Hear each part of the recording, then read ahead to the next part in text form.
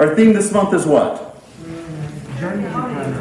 I know it's up there somewhere. The journey of becoming. And here during Advent, we are, what our theme is this month is for us to take a pause. You know, December, this sort of the where December and January meet is one of my favorite times of the year. You know, actually, if you think about it, it's almost like the pause at the top of a roller coaster ride. We get to reflect on how we got here and a little glimpse of what's to come. And here this month, our theme, the journey of becoming, is really an invitation for us to pause and look at where we've come, personally and collectively in our own spiritual growth, and also as a community. You know, last week we had at our Ignite meeting downstairs, there were 34 people who were able to stay, to come together, to enter into a conversation around where have we come, what's worked, what hasn't worked so much, what would we like to see more of. And you'll be hearing more about that. But here today in particular, in today's message, I want us to pause to take a look at really the joy that's available to us in this moment of becoming. In this moment. You know, there's a story about a magnificent Buddha in Thailand that was made of solid gold. You heard John talking about this golden Buddha. He beat me to the punch. But there's this solid gold Buddha in Thailand that sits, it's magnificent, solid gold, and it towers over 9 feet tall in its meditative pose, from its seat to the top knot on the top of its head. And it was crafted by artisans, they believe, somewhere between the 13th and 14th century. And while it's priceless as a relic, priceless as a work of art, in history, if you were to take all of that gold and to melt it down, it's worth in today's dollars more than $250 million. But in 1757, the monks of the temple that were tending and caring for that Buddha, they learned that their village was going to be invaded by the armies of Burma, their neighbor. And so in order to protect their greatest treasure and to keep the Buddha safe, they decided that they were going to disguise this golden Buddha with mud and plaster. They were going to cover up the gold. And so what was once gold is now really a clay statue. Well, the invaders came, and they came looking for this and that and whatever they could take and pillage and make their own. And here's this clay Buddha, and well, that's not very important. There's valuable. There's clay Buddhas everywhere. And so the plan worked, and they left. And the villagers and the monks decided to let things stay as they were. And after time, I got the clicker, Dave. I got the clicker now. After time, everyone who was involved in the cover-up passed on. And no one knew what laid underneath that clay. It was more than 200 years later did the truth come to light. In May of 1955, the monastery was moving, and so the monks were here to take, the last 20 years, from 1935 to 1955, this clay Buddha was actually sitting out in a little tent, a little shack. But as they were moving their monastery, they tied it up with ropes and everything, and they were moving the Buddha, and the Buddha fell. Smack right on its face. It's amazing that it wasn't damaged. But there was a crack they discovered at its base. a crack at the base of the Buddha. And one of the monks went and looked, and there was a glimmer that shined through the clay. The monk used a hammer and a chisel to chip away at the exterior until he revealed a statue that was made entirely of gold. And they restored the golden statue to its original state, where it now sits in Bangkok. And thousands of devotees and tourists go to see it in all of its splendor. And here you could see there's just a few pictures of this beautiful statue, this beautiful relic. I mean, it really is amazing. There was no damage, even from its fall,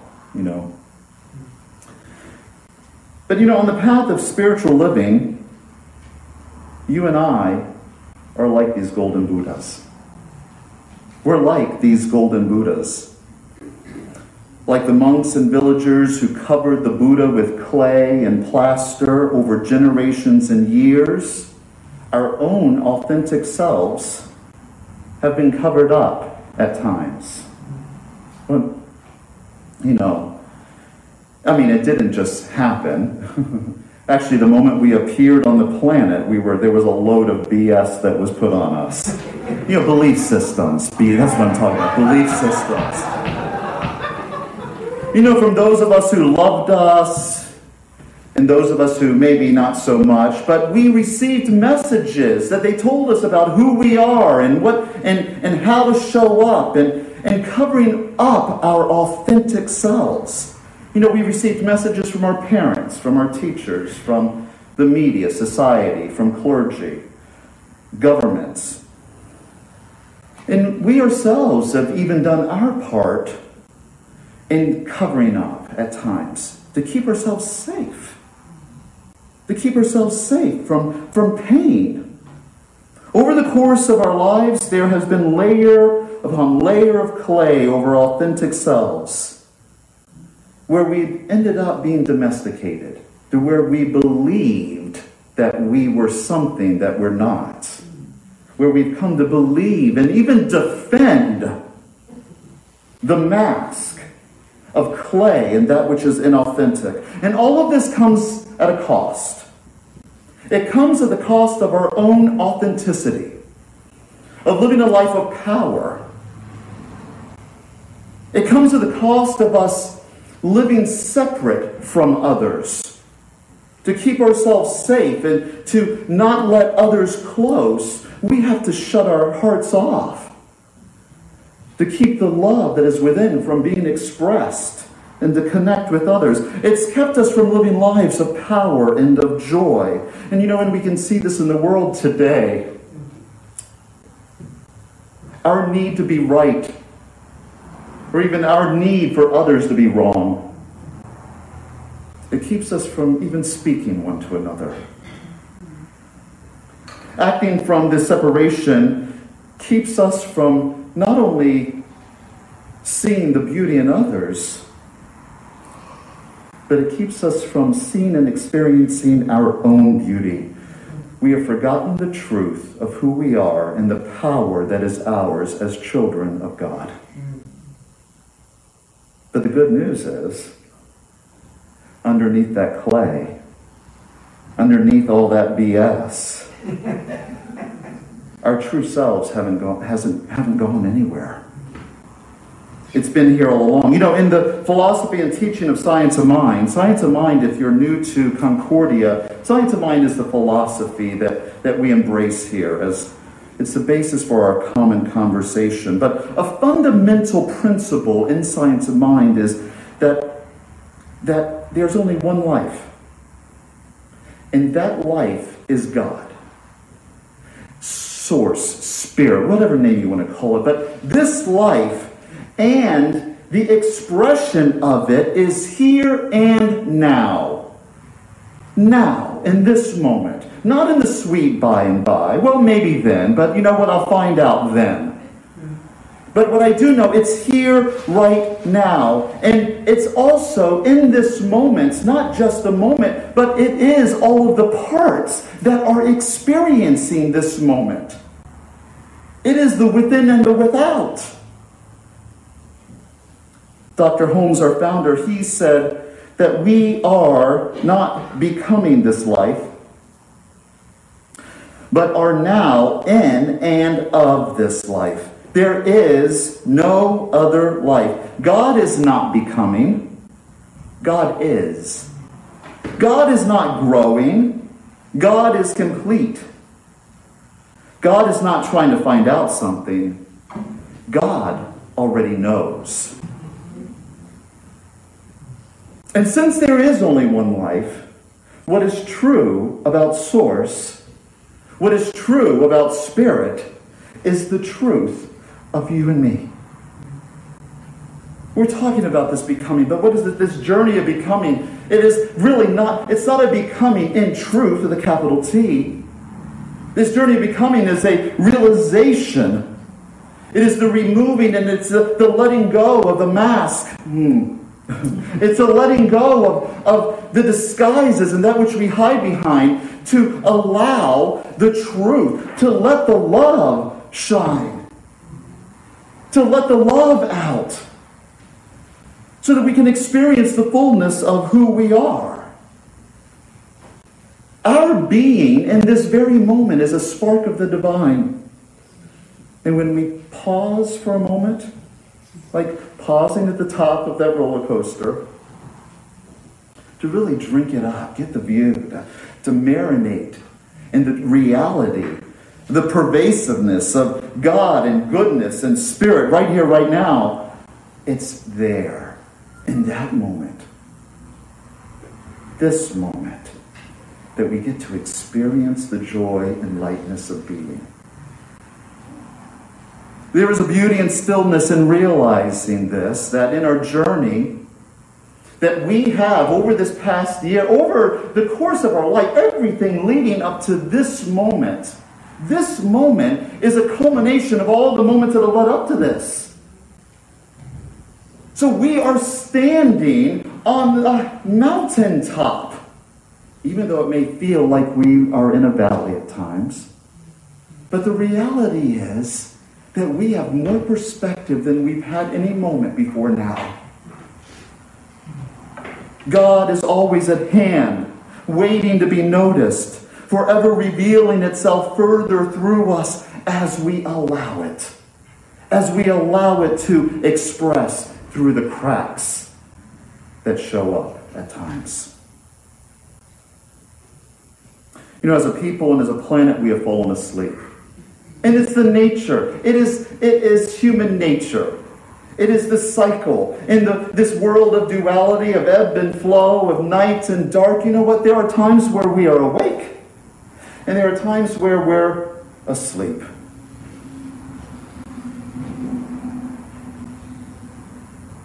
But when we have forgotten our authentic self, you can be certain that we're asleep.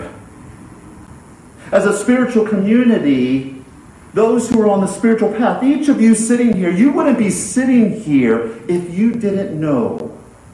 If you didn't know or were aware that, there is more, there is another way, there is a higher way.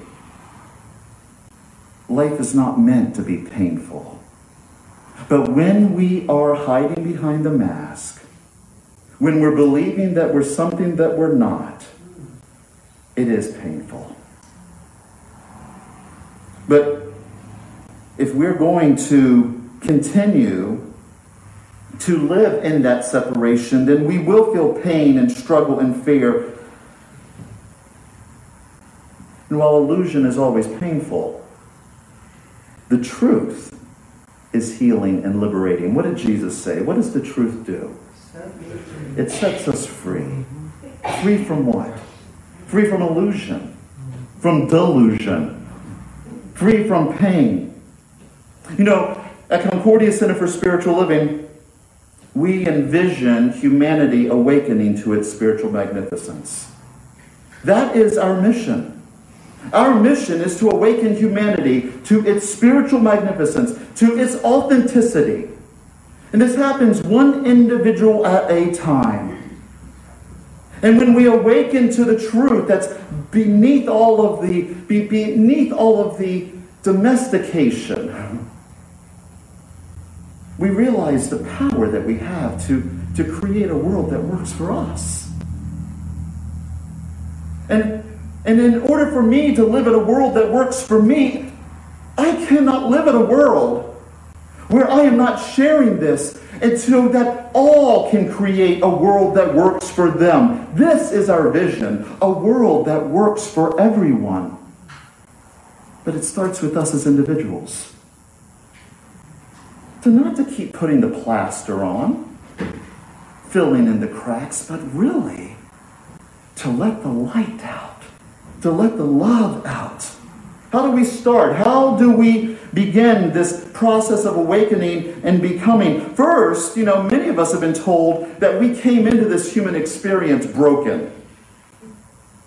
Many of us were taught this. I grew up in a Christian home, and there's this concept of original sin. I'm going to tell you right now, that's a lie. Let me put. It is true from the perspective of the clay.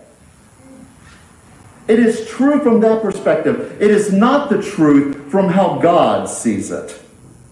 It is not the truth from the Buddha and the authentic self from within. It may be true from if you accept that you are clay and that you are plaster. We have simply identified with a clay part of us and have forgotten that we're not the mask. We instead are the ones looking through the mask. And I would even go further to say that which is looking through the mask is God in you. We hear Advent, we hear the Christmas season, we hear Emmanuel. God with us.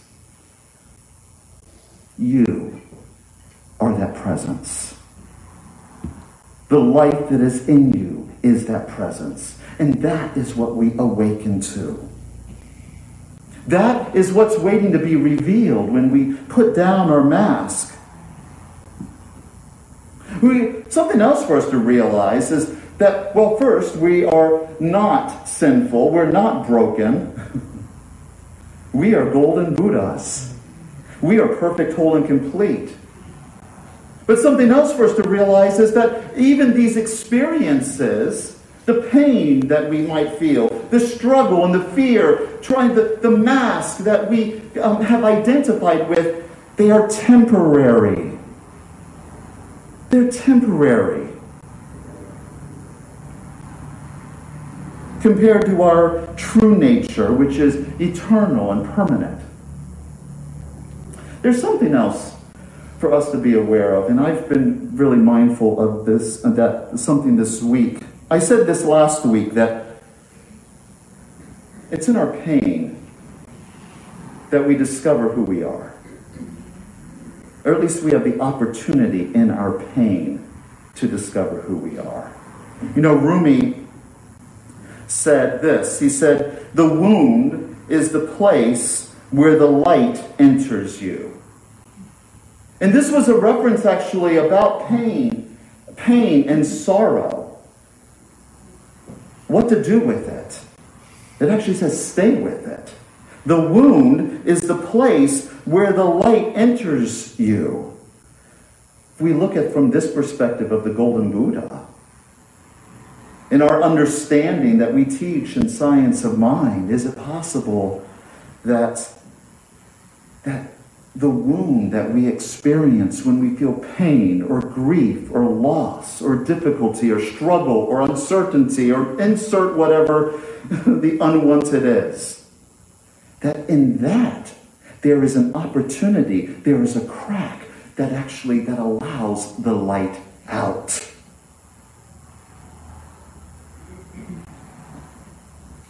This process isn't pleasant.